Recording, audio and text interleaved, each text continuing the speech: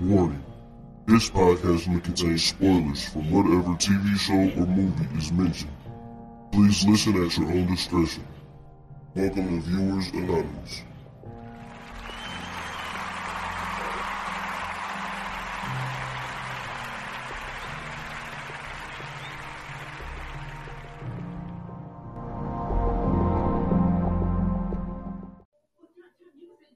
Yo, what's going on? I am Scoots Bronson.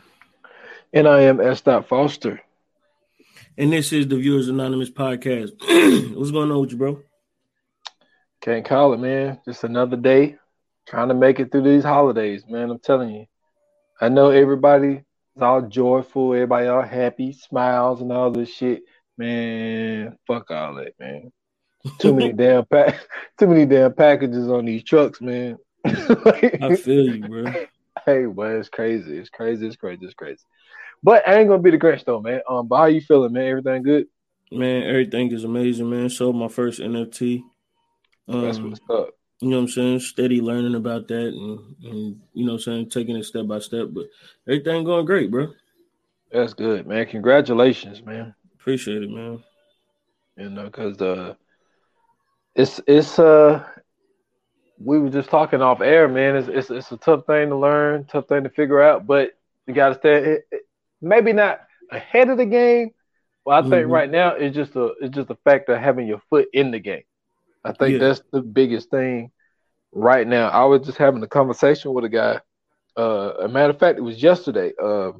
This guy he was just talking Bitcoin and crypto and all this type stuff, and how, you know, he was trying to get into the AMC and GameStop game, and you know, so it, like, literally just talking about this with somebody yesterday, man. So, and I was just telling him, I was like, obviously it's not a lot, but I said, you know, I got my foot in the door when it comes to Bitcoin. He was like, look, man, as long as you in the game, you in the game. So that's the whole thing, man. That's a fact. Yeah, but definitely congratulations, man. That's what's up. Appreciate you, brother. Appreciate you. But let me tell you something. This movie today, flat out classic, man. Listen, I get on this podcast. I know, like, this is our fourth one, our fourth Christmas movie for the month of December. We didn't really officially give it a name, but let's just say we're doing Christmas movies this month. This is the fourth installment of it, and this movie is definitely one of my favorite holiday movies that there are. Well, if we say holiday now, technically, because Halloween is a holiday, so you know Halloween is going to go before it, but that's a whole nother thing. That's a whole nother conversation. But this movie, man, like, I was sitting here thinking about this today. I was like, how can I even? It's hard to even give it a synopsis, but man, when you're talking about this Christmas, man, I mean, the cast is amazing.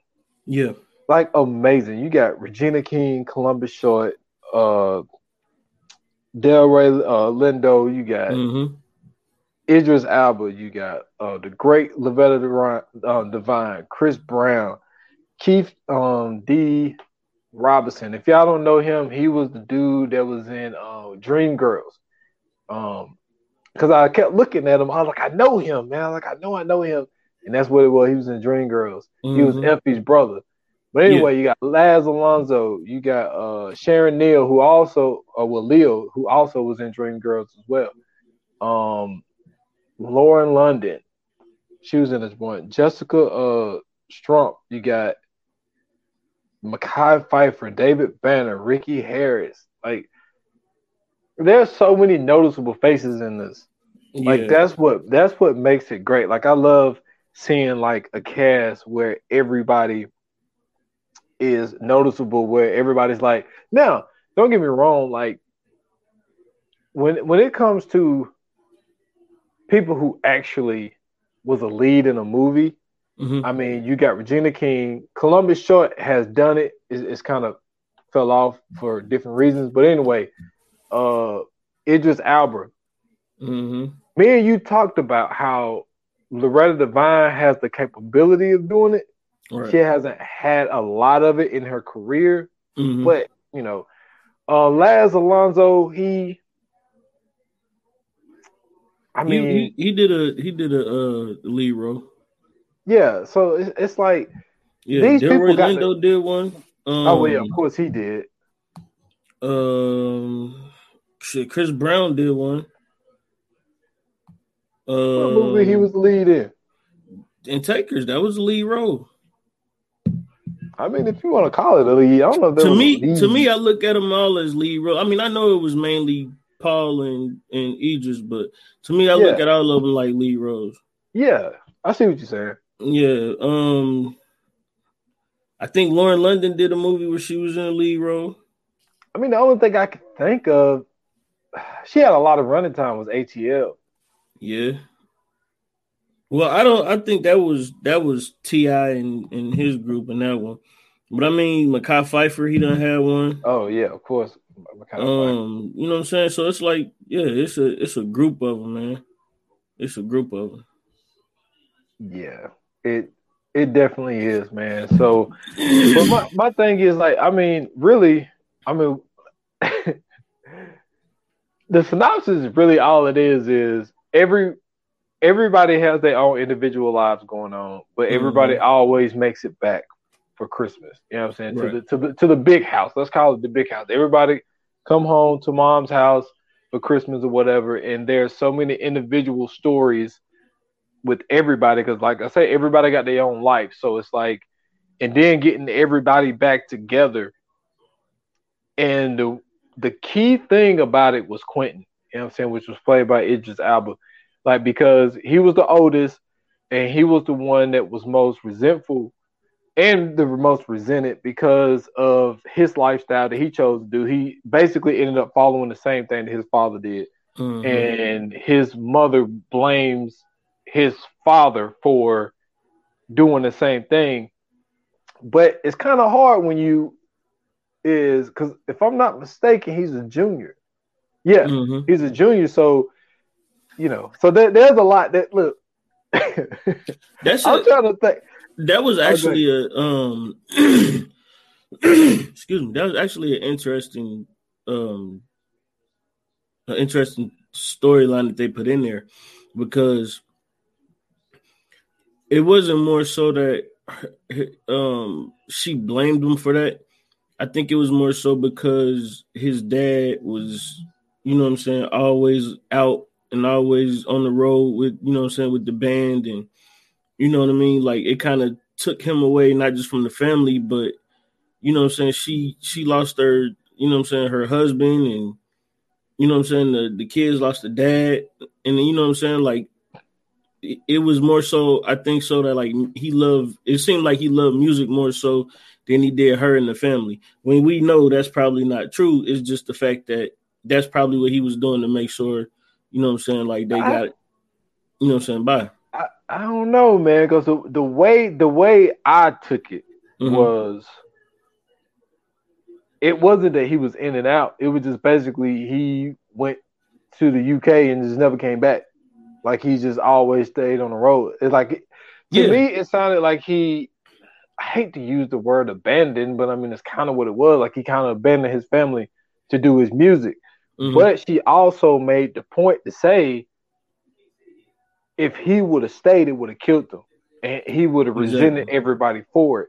Exactly. And she also, who I'm talking about is Madea.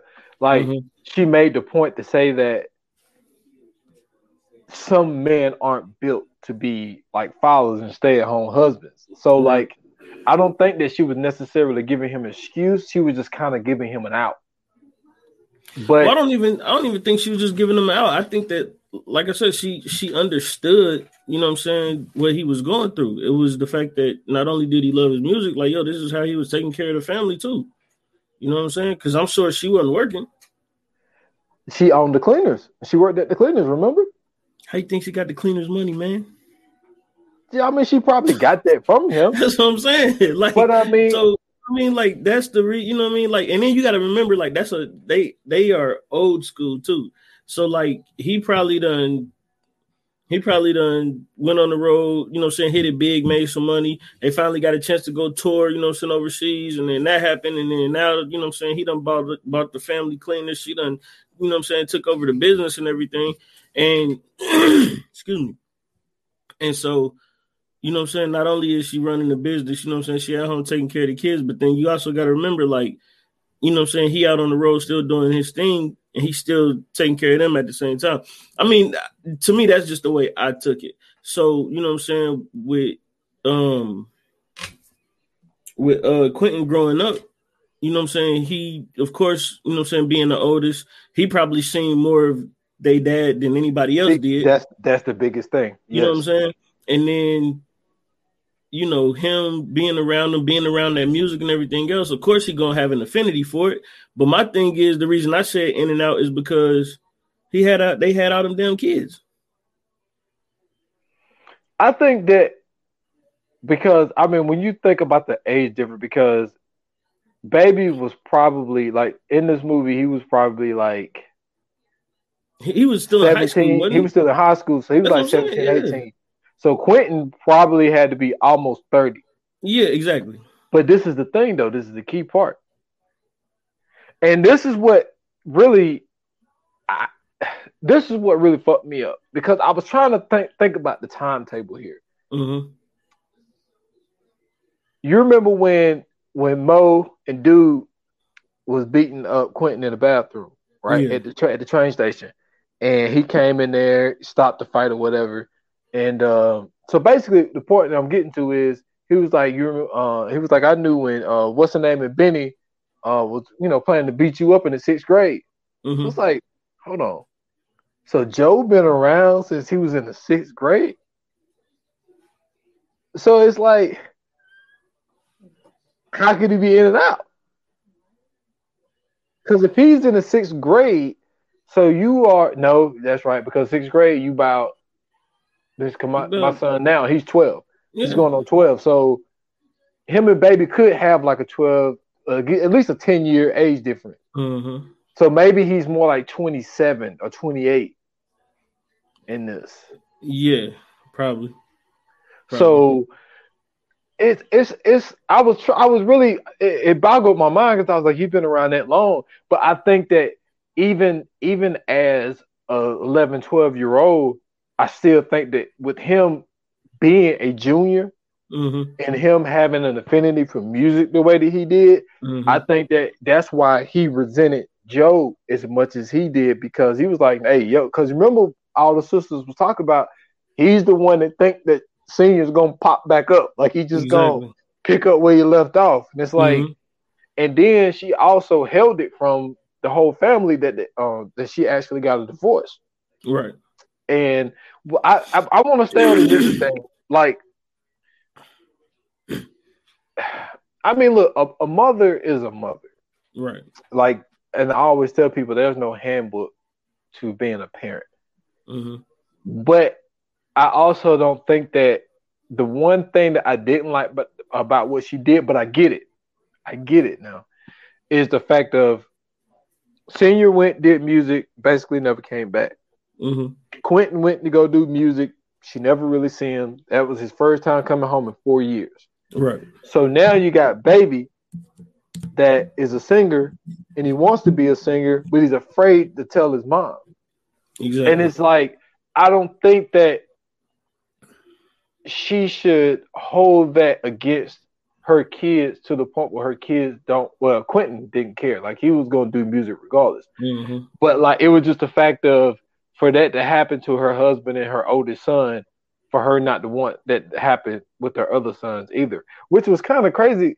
Well, because this is what I didn't understand about it, was all of her kids were out of the house, living in different areas, doing their own thing.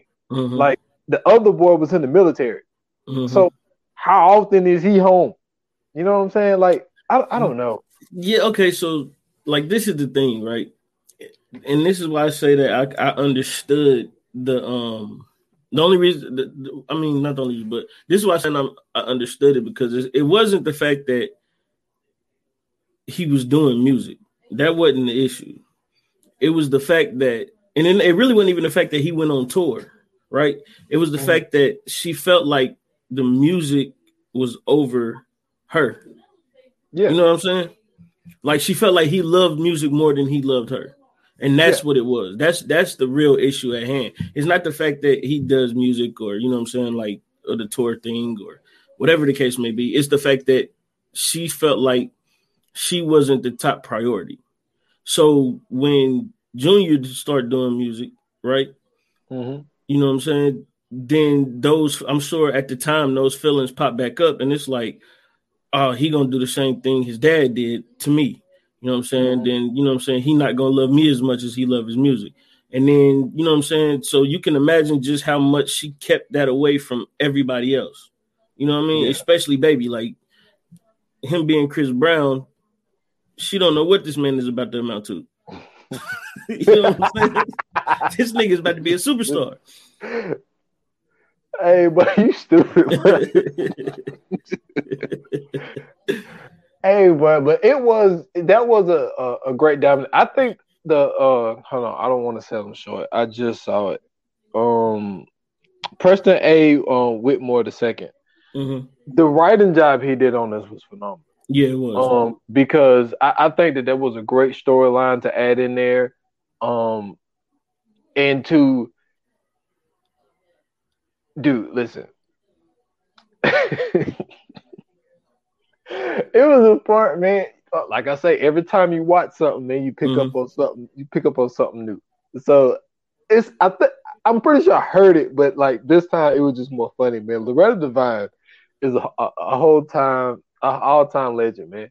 So, all right. So they was all in the kitchen, and this is when I think when they first brought, like, this is when Claude got locked up, and they brought Sandy home. Yeah. And so she was like, she told no, this was another time. This is because that's what she told her to cook. Mm-hmm. And it was another time where she told Kelly tried to make something. She was like, no. Everybody was like, no. They were like, no. She was like, why don't you go make some Kool-Aid? She was like, you need some help with that? She was like, sugar and water. That's hilarious. Hey, well, I was like, oh my God. I like, for some odd reason, that part always went over my head. Like I never really heard it. And it was just so funny when I watched it last night. She was like, you need help with that? Sugar and water. Sugar and water. Hey, but that was our time, man. I keep wanting to call her Della Reese. Loretta Devine, man, is oh man, she's in the Hall of Fame. She the truth. The Hall of Fame of mothers, man. But okay, right. So let's talk about let's give some girls attention here. Like we've been on the dude. So the dynamic between Kelly and Lisa. Mm-hmm. So they the two oldest girls. So there's always gonna be, you know what I mean? Some tension. Yeah, some tension with the girls. But the reason why they got the tension is because Lisa holds resentment over Kelly because Lisa chose two things. She got pregnant early and she got married and started raising her kids. And the other thing is she felt that the responsible thing to do was to stay home and help her mom with the cleaners. Mm-hmm. But I think that for some odd reason, she thought that Kelly wouldn't go to college because she chose to stay home. So it was like, so they had this resentment there. And then Kelly had a resentment with her because it's like, why every time somebody say something, you always bring up what you do? Okay. I'm ready to do this. All right. I'm going to let you finish, but I'm ready to do this. Okay. And so, like, the thing is, Lisa had brought up a good point. She was like, when I look at my priority list, I'm way at the bottom. Mm-hmm. That was a great thing. And then she was like, you know, she told Kelly, and she said that she was selfish. And Kelly was like, yeah, I'm selfish. Like, I did what I wanted to do, but you could have done what you wanted to do too. Mm-hmm. You just made the decision to stay. Mm-hmm. And you can't take it out on all of us because your life didn't end up where you wanted it to be, type of thing. So, like, they had this thing, but even at the end of the day, they had that sister bond. Because Kelly knew that old dude was cheating on Lisa. Mm-hmm. And it seemed like she always, yeah, she never fucked with him. Like from the whole beginning, Malcolm, she never fucked with Malcolm. Mm-hmm. And that was that sister love, because at the end of the day, like, even though we might have a little beef here and there, like, you still my sister and I want the best for you at the end of the day. Right. So you seem excited, man. Give it to me. Okay, so this is to me, this is the best dynamic in the movie, right? Okay. Because this one, like you said, it shows that roller coaster of emotion. It shows, you know what I'm saying, that it shows, you know what I'm saying, the jealousy. It shows like a real life dynamic between sisters. Because, you know, usually when you see sisters around the same age, like, and one is, you know what I'm saying, quote unquote successful, while the other one may have, like you said, stay home. Like, this is something that really happens. Mm-hmm. Like, this is something that is happening in my family as we speak. So this is, to me, like, this hit home. So it's funny, you know what I'm saying, how with Lisa, you know, so like you said, she got pregnant, you know what I'm saying, had kids or whatever the case may be, stayed home, got married, blah, blah, blah. You would think that with everything that she has, mentally, you would think that she would probably be the happiest out of everybody. Because she's the only one in the family that's married. She's the only one in the family with kids, it seemed like. You know what I'm saying? She got, it's like everything is, you know what I'm saying, great. It's in order, it's moving. And then when you look at Kelly is, you know what I'm saying, she's supposed to be modeling and doing all this other stuff. When really, like, we don't even know if that's real. Like, it could be a front. You don't know. We just know that she went out and she's doing her thing. You know what I'm saying? But she's still coming, she's still coming home. She got the nice little car and everything like that. And then you see those two kind of clashing all the time. And I think that Lisa, it's not the fact that she went off to college and she, you know what I'm saying, well, it is the fact, actually, you know what I'm saying, she went off to college and, you know what I'm saying, she lived her life. Because I think Lisa is, in that moment, she's kind of not resenting Kelly. I think she's kind of resenting herself. Like, she resenting this marriage, you know what I'm saying? Like, she don't want to be tied down, you know what I'm saying, with kids and a husband. She wants to be the one that's out there and living life and going to do things.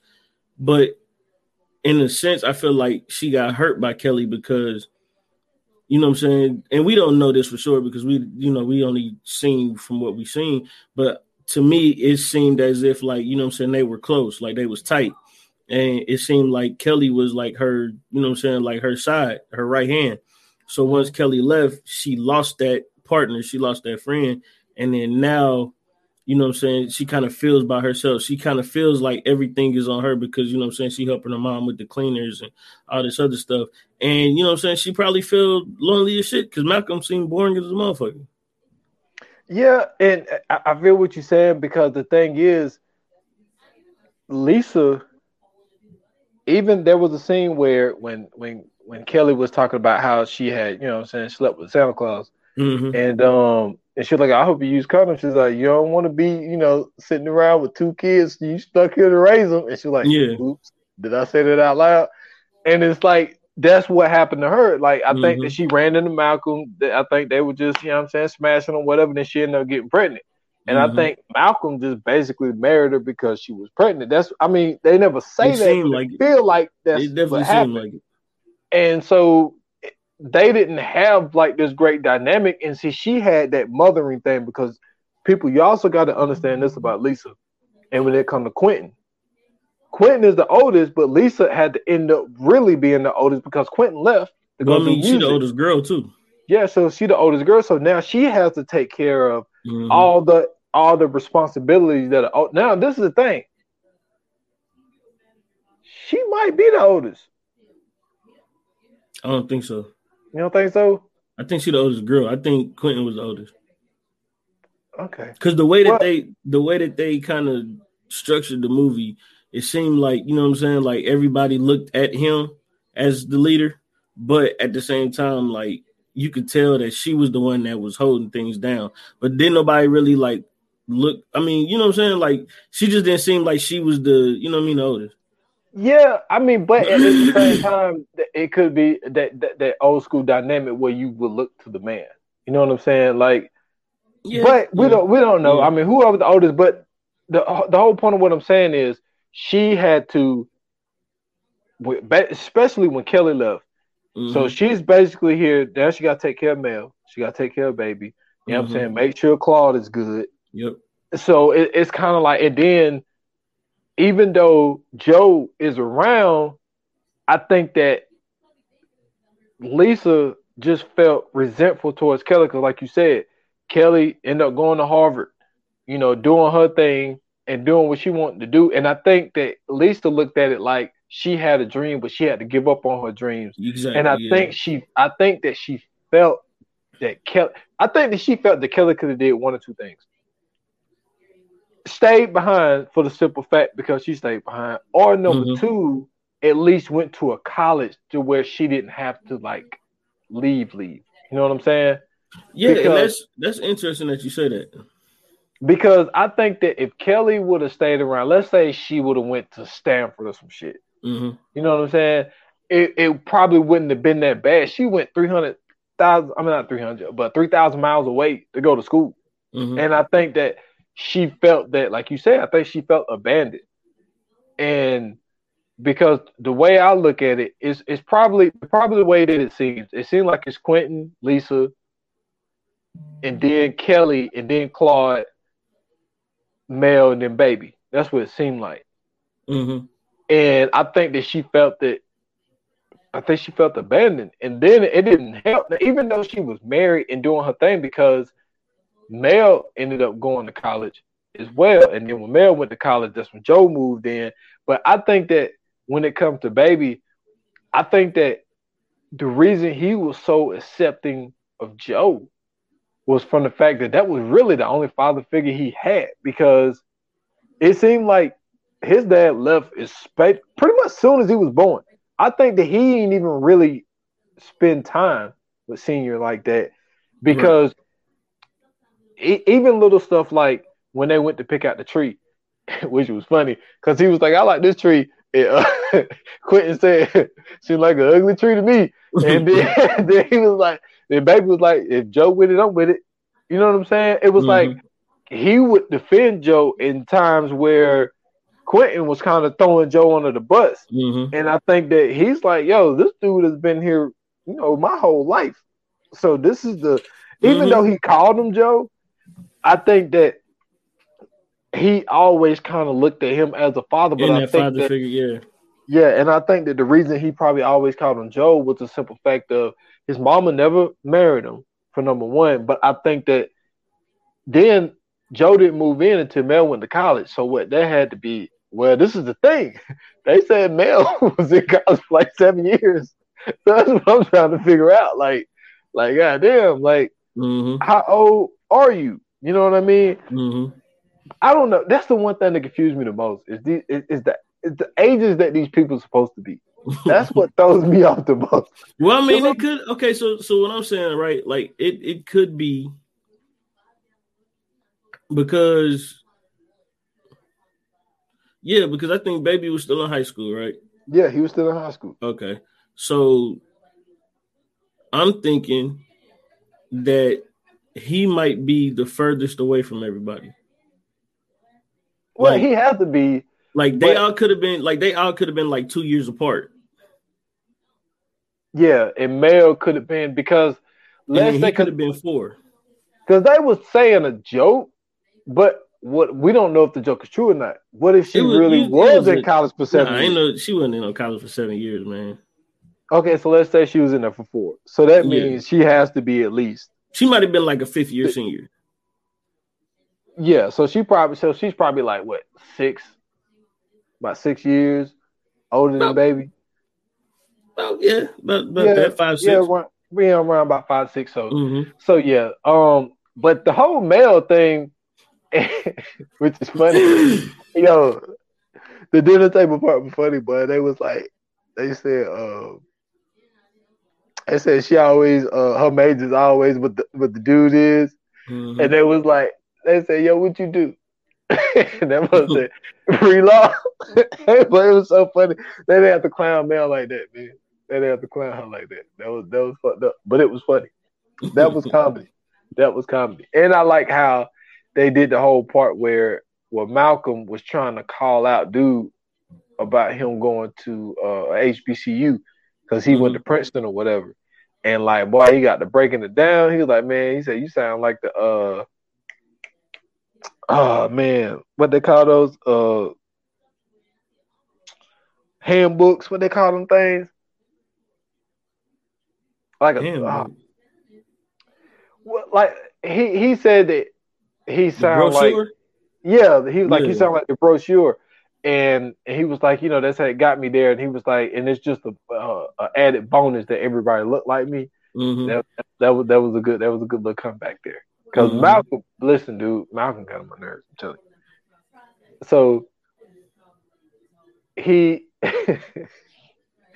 so the food is already hot, but he want her to put it in the microwave. Not only put it in the microwave, but then want her to cut up his food and all this type of shit before he. Come on.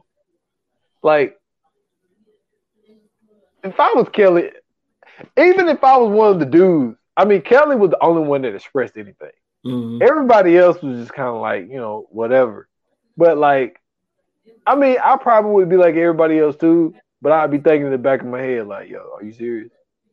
See, that's the thing. Like, they probably so used to it that at this point, don't nobody give a damn. Like, this is why I like this movie so much, bro. Because to me, this is one of the most realistic movies that I've ever seen. Because the dynamic between everybody is like, that's really how family be. Like the cousin being over there, you know what I'm saying? And he got 6, 7 kids.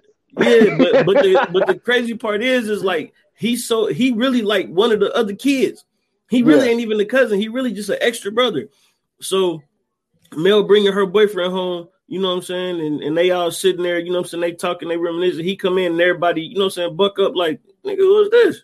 Yeah. You know what I'm saying? Like, just stuff, little small stuff like that. You know what I mean? Like, the beef between Kelly and Malcolm and you know what I'm saying? Like, it's always that one sister who don't like her sister husband.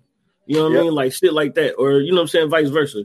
You know what I'm saying? Like the one brother that went out to the military and he finally come back. Everybody happy to see him, you know what I'm saying, around the holidays. Like, it's just those things. Or even the dynamic with Joe and the kids.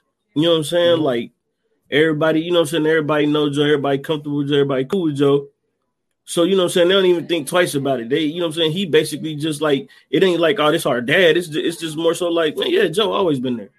You know what I'm saying? Like that, just like, you know what I'm saying, the situation with him and Baby, like Baby might look up to him like that, but everybody else just like, yeah, Joe always been around. It's Joe. Yeah. You know what I'm saying? Like, so to me, this was the dynamics of it all was just like, it was super realistic. Man, but listen, we got to get into Joe, man. Joe is a black superhero. Facts. Okay. Joe Black, man, Deacon, former ex-military man, so he was able to work out some kinks there. Anytime there, Joe, and then to go in and help take care of what 6 kids? What is it? It's 3 girls, the 3 boys, 6 kids. You know what I'm saying? And he only had problems with one, and I get that. He really didn't even have problems with him. He really understood him. Yeah, he understood him, and the thing is just how Joe reminds me of that dad that's like that's just like now. Like, one thing I tell my youngest son, because like he be going through these things where I think he be thinking that he's not dumb, but I think he think he's too smart, and he think he can like outthink me sometimes. Welcome to the club. I don't even think it's that he think, it's just that when you're a parent, there's just shit that you just know. Exactly. You know what I'm saying? And you didn't know that until you became one. And it's like, and I'll say something, he would look at me like, damn, you knew that? Like, yeah, I'm your daddy, but I know everything. You know what I'm saying? And like, that was the thing with Joe. Joe knew everything. Like, Joe knew there was something up with Mo and Duke.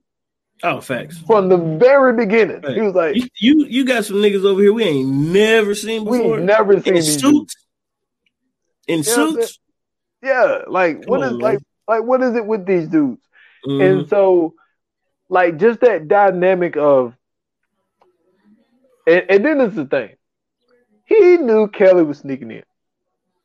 Mm-hmm. He was just acting like he was fucking around with them damn lights. He knew Mm-hmm. Kelly was sneaking. And then that's the funny part. You a grown ass woman, got your own place in New York. Why you still sneaking in your mama house? Nah, man, that's See, different, bro. but that's That's the different, thing. bro. When Nah, that's different, bro. Because I'm see, telling you right now, like even me, it's certain times I can't. You know what I'm saying? You don't play like that. hey, Because buddy, I'm I telling you, just go here. When you come in this house, you better be here before and you trust me, you'll hear it. hey, but I just thought it was so funny, but it's so realistic, man. Mm-hmm. Like that's how it is. Listen, Mm-hmm. I'm about to throw my dad under the bus real quick. Oh no.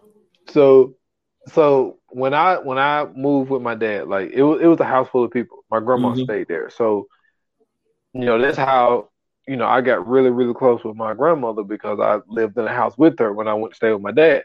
Mm-hmm. And so it used to be so funny because my dad, grown ass man now, grown ass man. And it's like when my grandma would like come in the room or something, he'll hide his beard. Mm-hmm. I'm like, Mm-hmm. Yo, man, you a listen, grown man. my mom and my uncles, all them, like you know how, like, you know what I'm saying, they talking, they cuss like crazy, right? My grandma Yeah, come in the room, bro, all that gets all shut down. stops.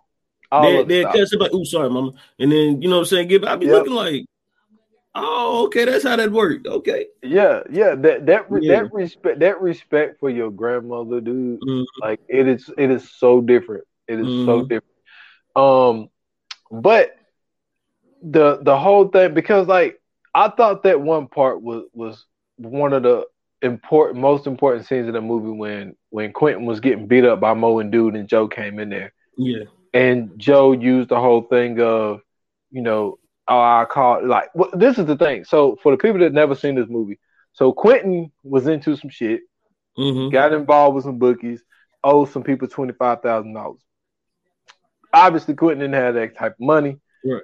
and so when Joe walked into the bathroom when Mo and Dude was beating up Quentin, Joe pulls out $10,000, Mm-hmm. gives it to him. He was like, "What do you owe y'all? About 25,000." He was like, "Take this 10. Look, y'all bookies, y'all ain't tough guys." He was like, "Man, just take the money and we'll just call it a day."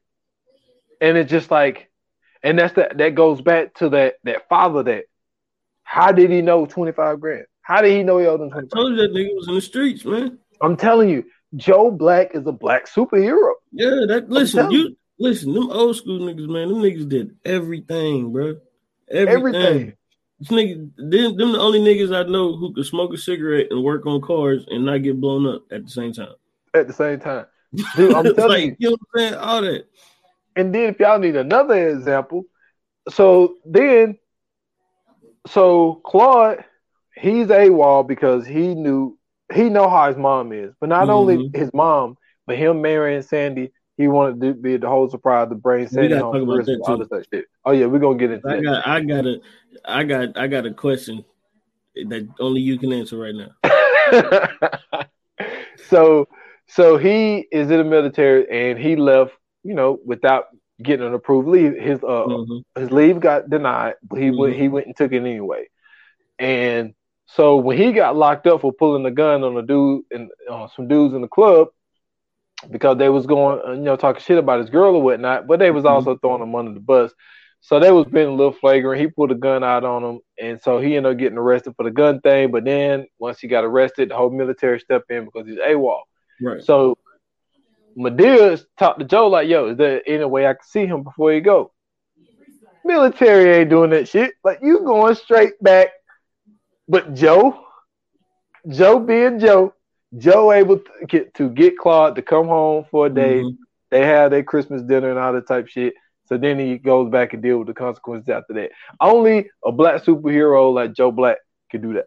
I told you, man, like you said, niggas in the military, niggas in the streets, nigga fix cars, he can fix auto repairs in the house.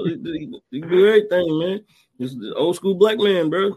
Okay, and before we get there though, and then Okay. also another reason why he's a superhero to be around for as long as he was, help her take care of 6 kids, Mm-hmm.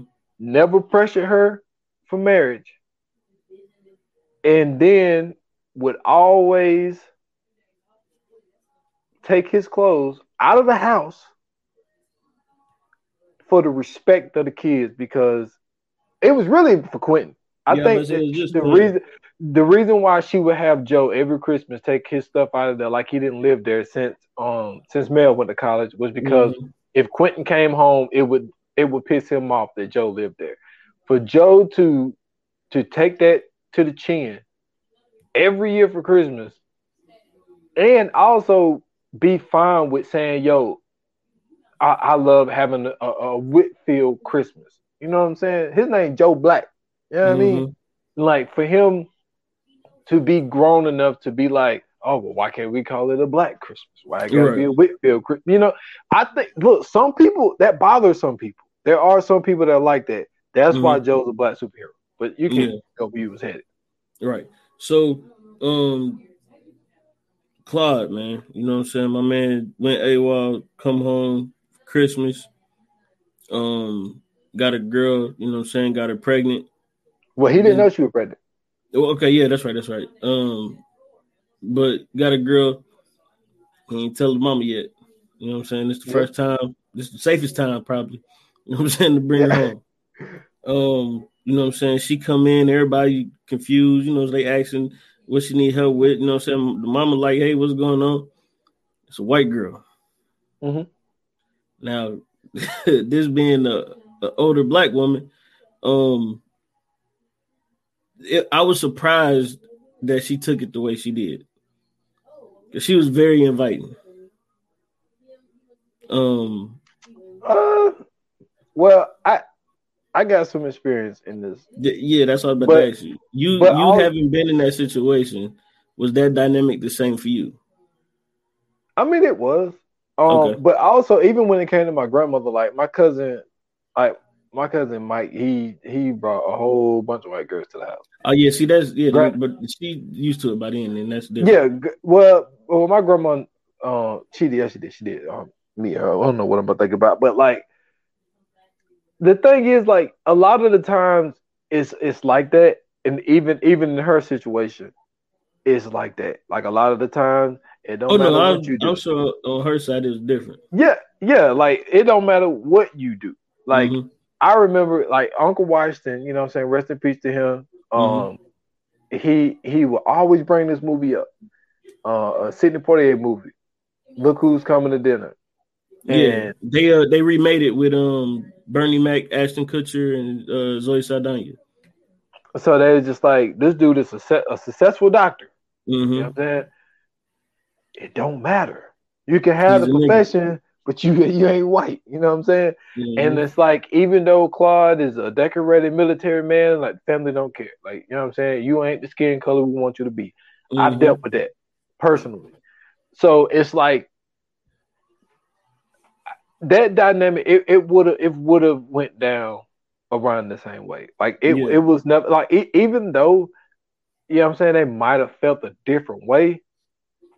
But like I think that for the betterment of the family, I just think that it's just like, all right, we gonna just roll with it, because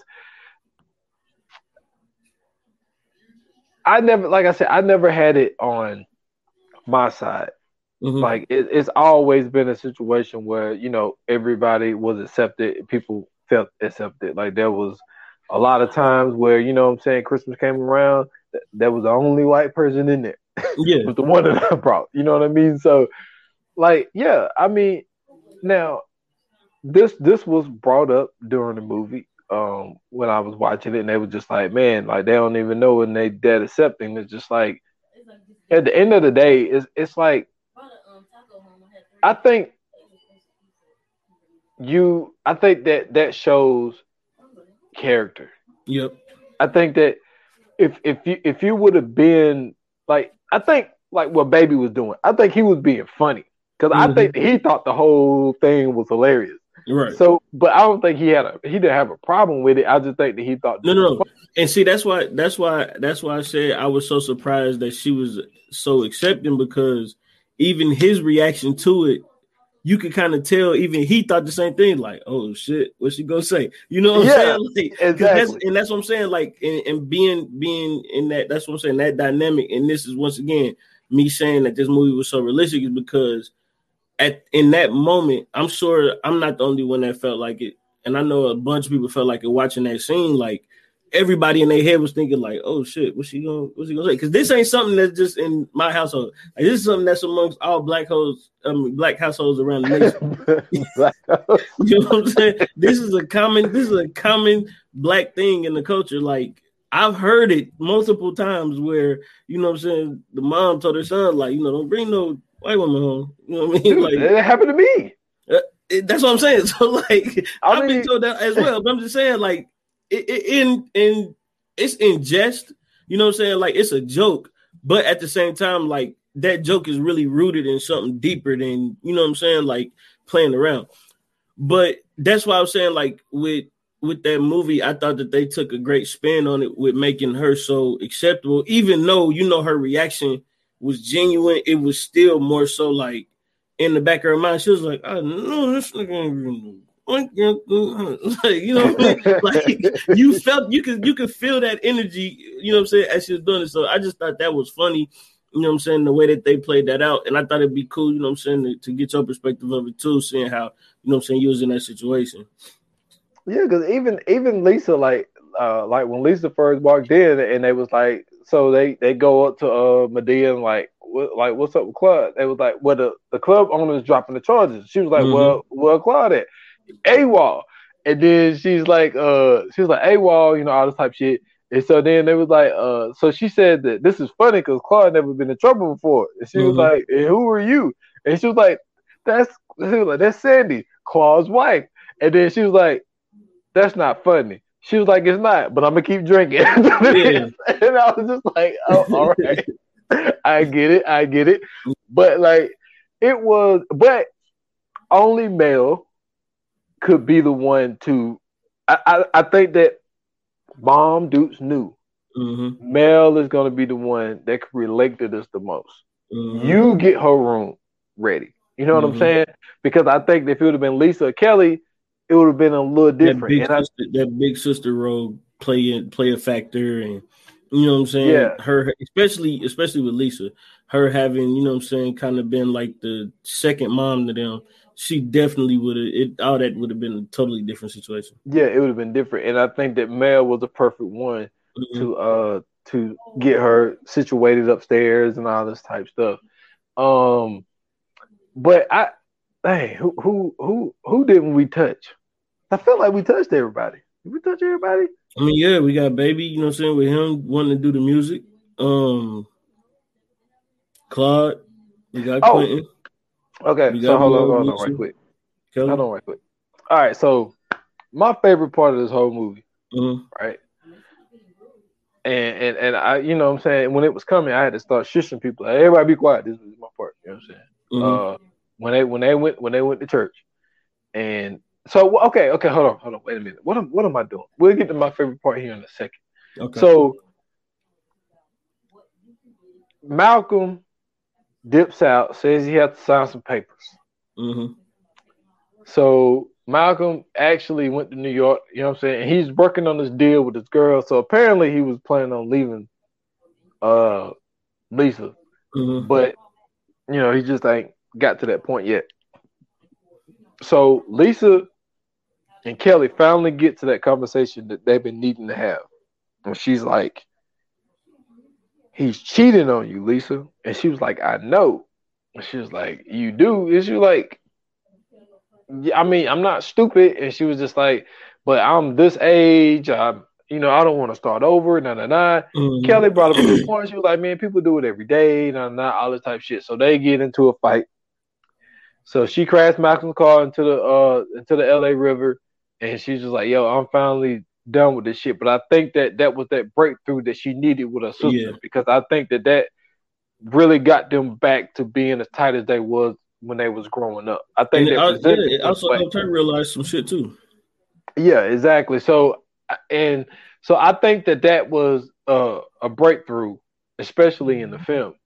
Okay, so now Malcolm comes back, and she's like,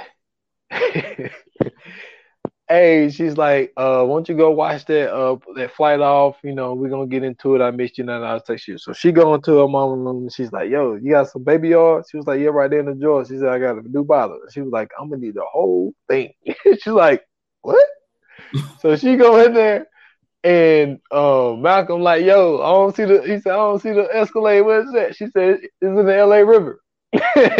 He's like, what? She was like, it's in the LA River. It's like, man, what is this girl talking about?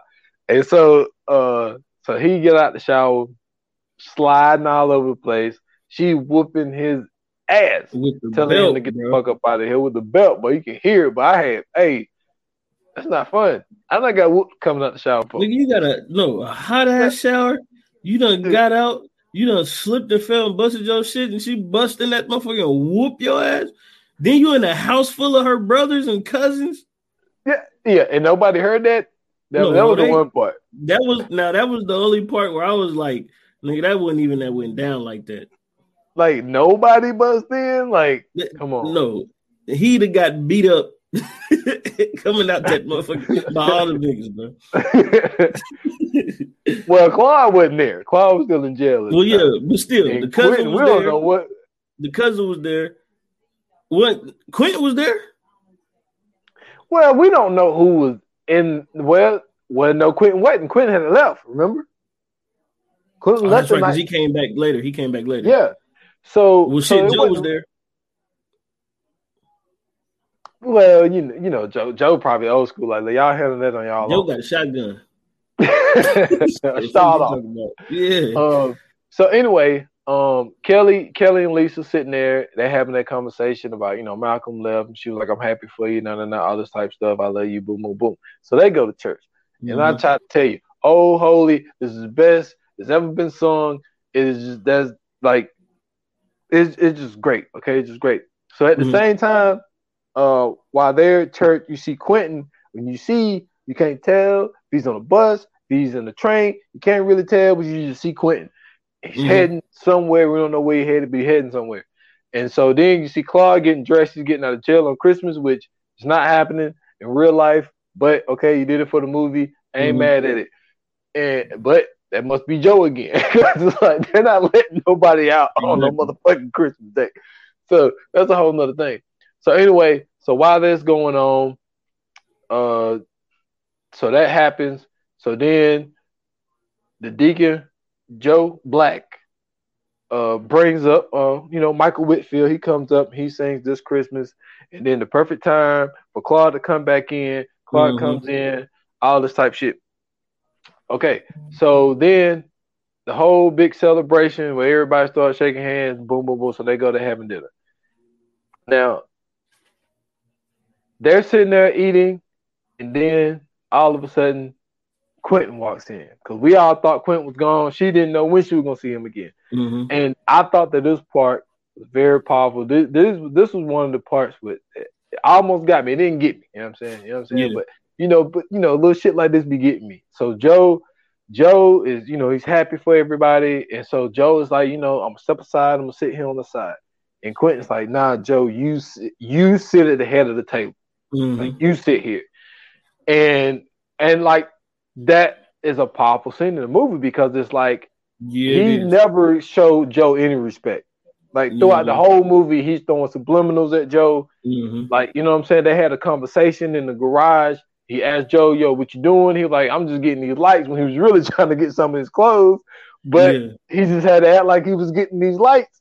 And so he was just like, telling Joe he ain't welcome and all this shit. So I think that when he finally got on that train and he realized what Joe really meant to him, like throughout these years, like I've been giving this dude hell all these years because I've been waiting and expecting for my dad to come back, and my dad never came back, but Joe was always here. Joe even remembered when these dudes was fucking with me in the 6th grade. You know what I'm saying? And I think it finally hit him like, this is a good dude, and I'm treating him like shit. And for him to have him stay at the head of the table, and so then, and that part specifically is a powerful scene. I mean, it makes the scene even more powerful because of what the head of the table, symbolizes. Yes. You know what I mean? Like, so all right, I gotta throw under the bus story too. So at my grandmother's house, right? Mm-hmm. I used to like sit at the head of the table. Okay. Like at a young age. Like I was like, no, it was real shit. Yeah, like, but you lost your dad though. Yeah, my grandpa, but my uncle is still alive. Okay. So like he would never get that seat. So that's what I'm saying. Like, I understand that dynamic of sitting at the head of the table. Like, and being young, you don't get it. You know what I'm saying? Like, being young is kind of you don't, it ain't nothing you really care about.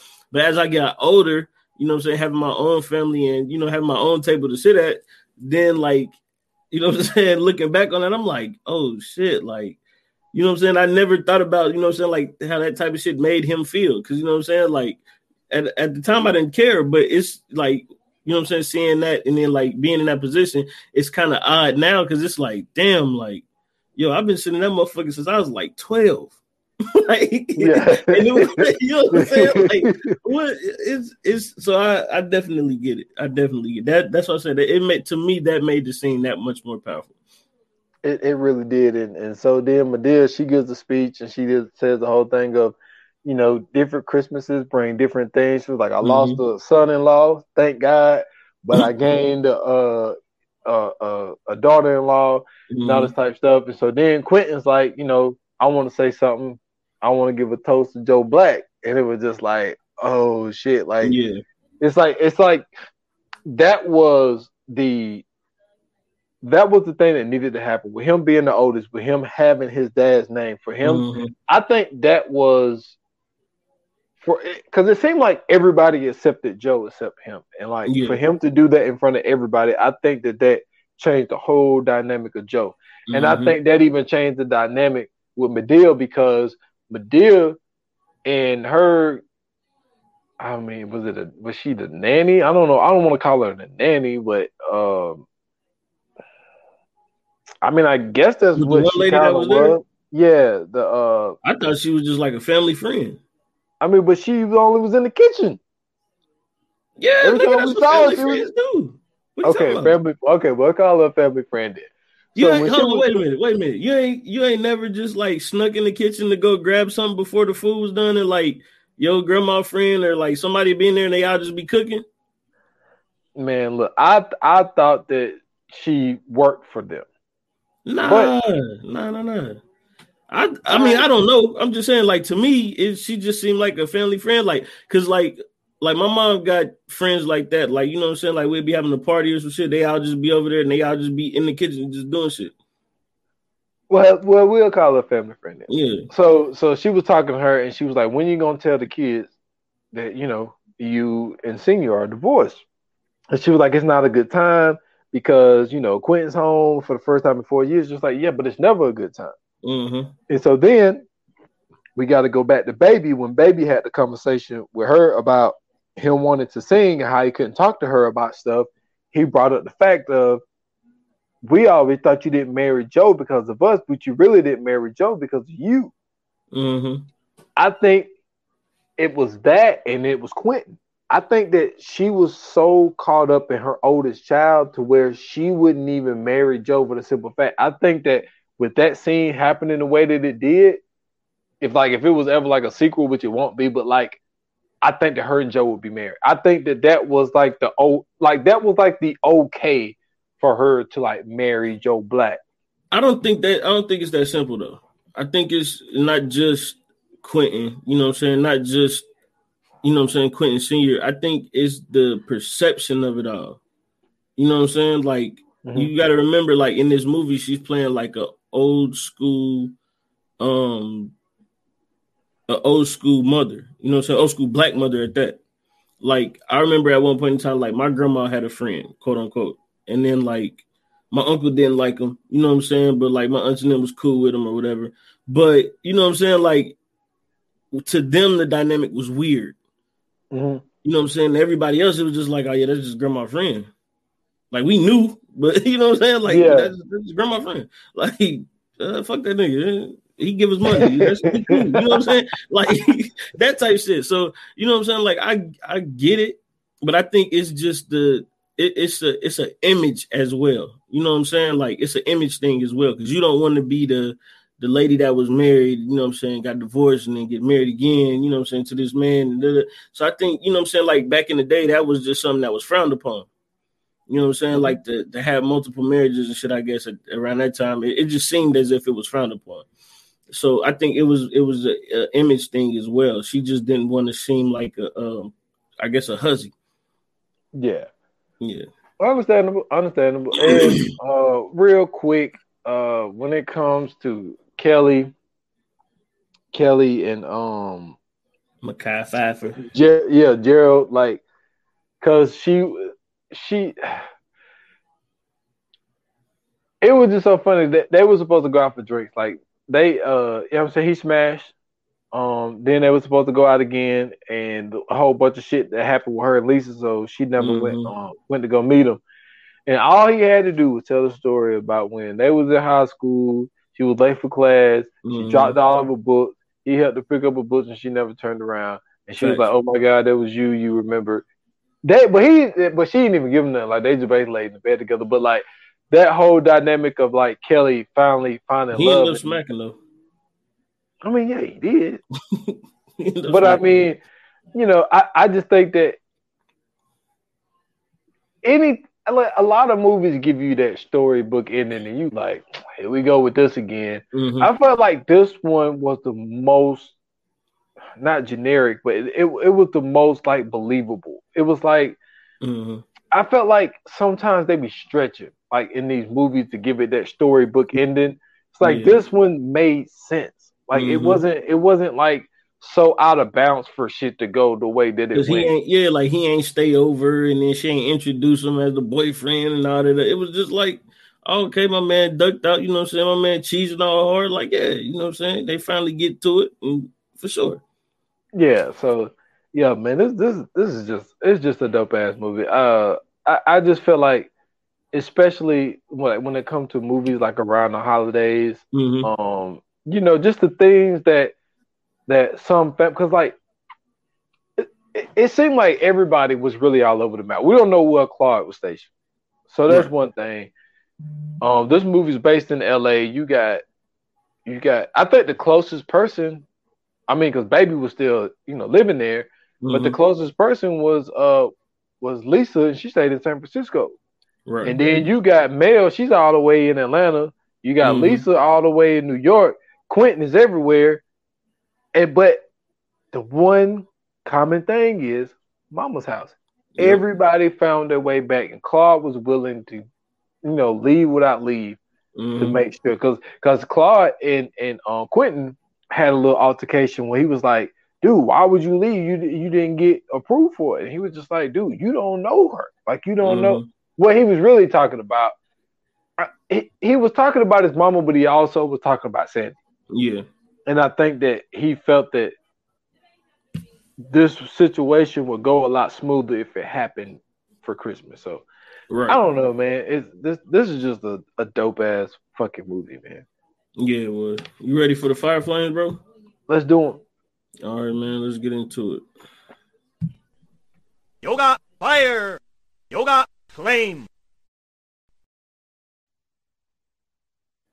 All right, so man, excuse me, for anybody who's new to the show, Fire Flames is where we rate the movie or television show that we are reviewing, 1 to 5, 1 being the worst, 5 being the best, and we use the flame emoji. You too can send us the rating on our socials. Let us know what you think about the movie or TV show, and then let us know what episode it is as well. You can hashtag it, or you can you know, so just put it in there and then put how many Fire Flames you think it is. So, you know what I'm saying?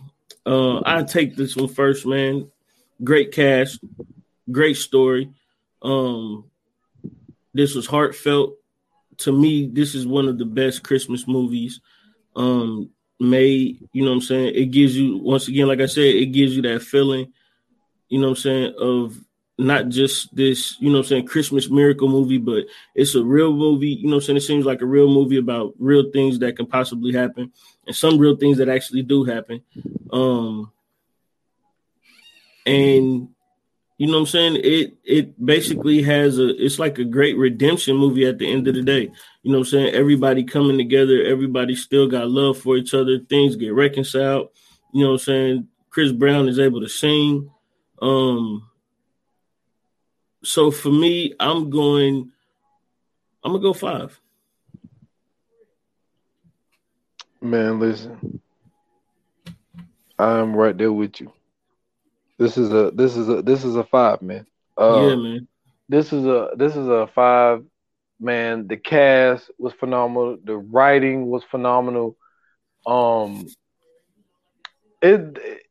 only thing I don't like about this movie, and I don't think we said this 2007.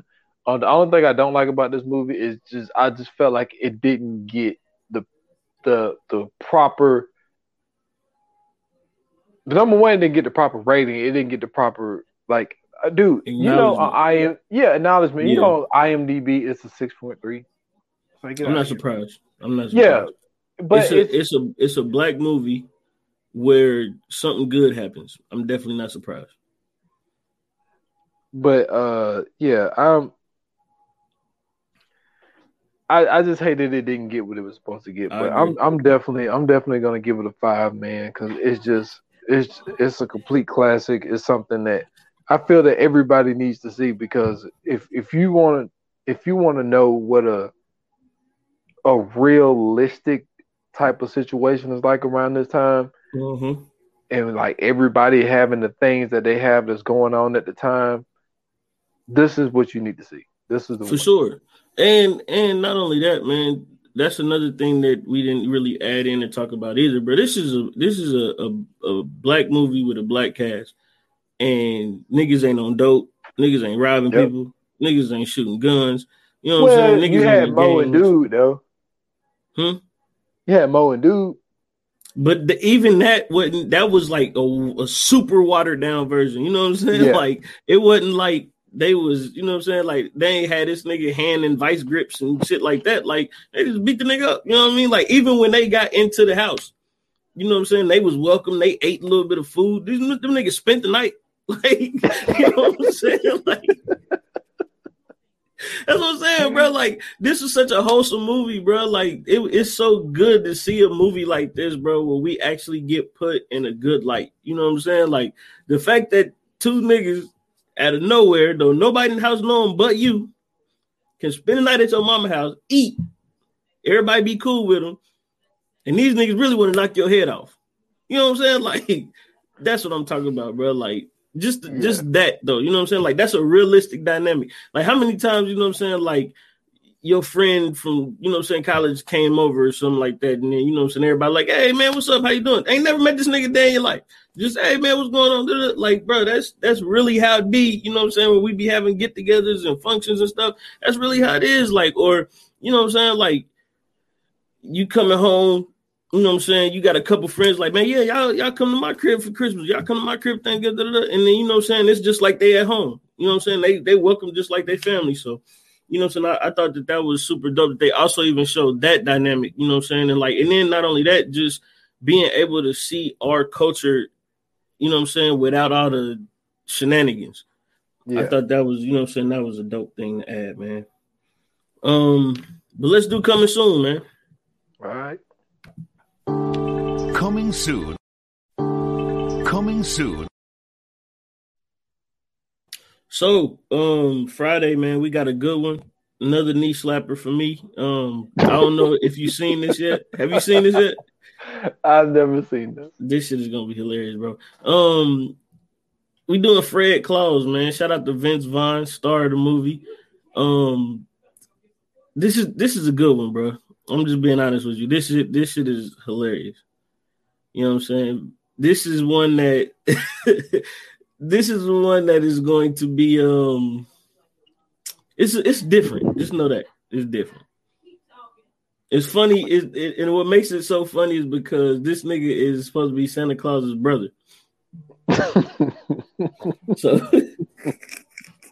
Just get ready, bro. You gonna laugh your ass off, man. Yeah, I'm looking forward to it, man. For some odd reason, I had this one mixed up with the one that Tim Allen did. Oh yeah, no. This one is just know, like, you know, Vince Vaughn. Yeah, so just imagine that nigga in the North Pole. Hey, that's got to be awesome. I don't know why I thought, because I think the one with Tim Allen in it, I think that was just called Santa Claus. Yeah, that was called The Santa Claus. Yeah, see, that's what. Okay, yeah. This is Fred Claus. Okay, yeah, I'm ready for this one then. So yeah, man, Fred Claus, we doing that Friday. Yeah, we got a couple more left, man, before the new year. Super excited. Got some stuff in the works for y'all, so y'all just stay tuned. See you guys Friday. Make sure you follow all of our social media. You can catch us on Instagram and Twitter at View9Pod. You can catch us on Facebook at the VA Pod Watch Group. You can also hit us in the DMs. Let us know the movies, you know what I'm saying, the television shows you would like to hear us review. With me, you can catch me on Twitter at Scoots Bronson. Check me out on Twitch at twitch.tv/Scoots Bronson. Last week, Saturday night, I did my monthly sip and shoot where I get drunk and play Call of Duty. It was fun. I think I was on there for like 3 hours, you know what I'm saying? So that was dope. And then also, man, like I said, I sold my first NFT today. I got a lot more coming. I'm actually about to go work on a few more right after we get done recording this. And then check me out, man. Hit me up on Twitter at Scoots Bronson. You know what I'm saying? I can send you my links. You can definitely go there and check them out if you want to purchase some, or you know what I'm saying, if you just want a little bit of information on them or anything like that, hit me up, man. I'm always willing to share some gems. Yes, sir. Find me at s.foster8. That's Instagram and Twitter at 28 Minutes or Less Pod. That's on IG. The last episode put out was the one me and you did together. The top 10 albums that was fun of 2021. Yes, man. We put together 2 great separate lists on there. A lot of diversity. I think we only had three in common, if I'm not mistaken. So it's a lot of different music that you can catch up on. So go check out that episode on all major platforms. For sure, man. And see you guys Friday. Once again, thank you very much for tuning in. Thank you for listening. And like they say in Hollywood, man, that is a wrap. Cut.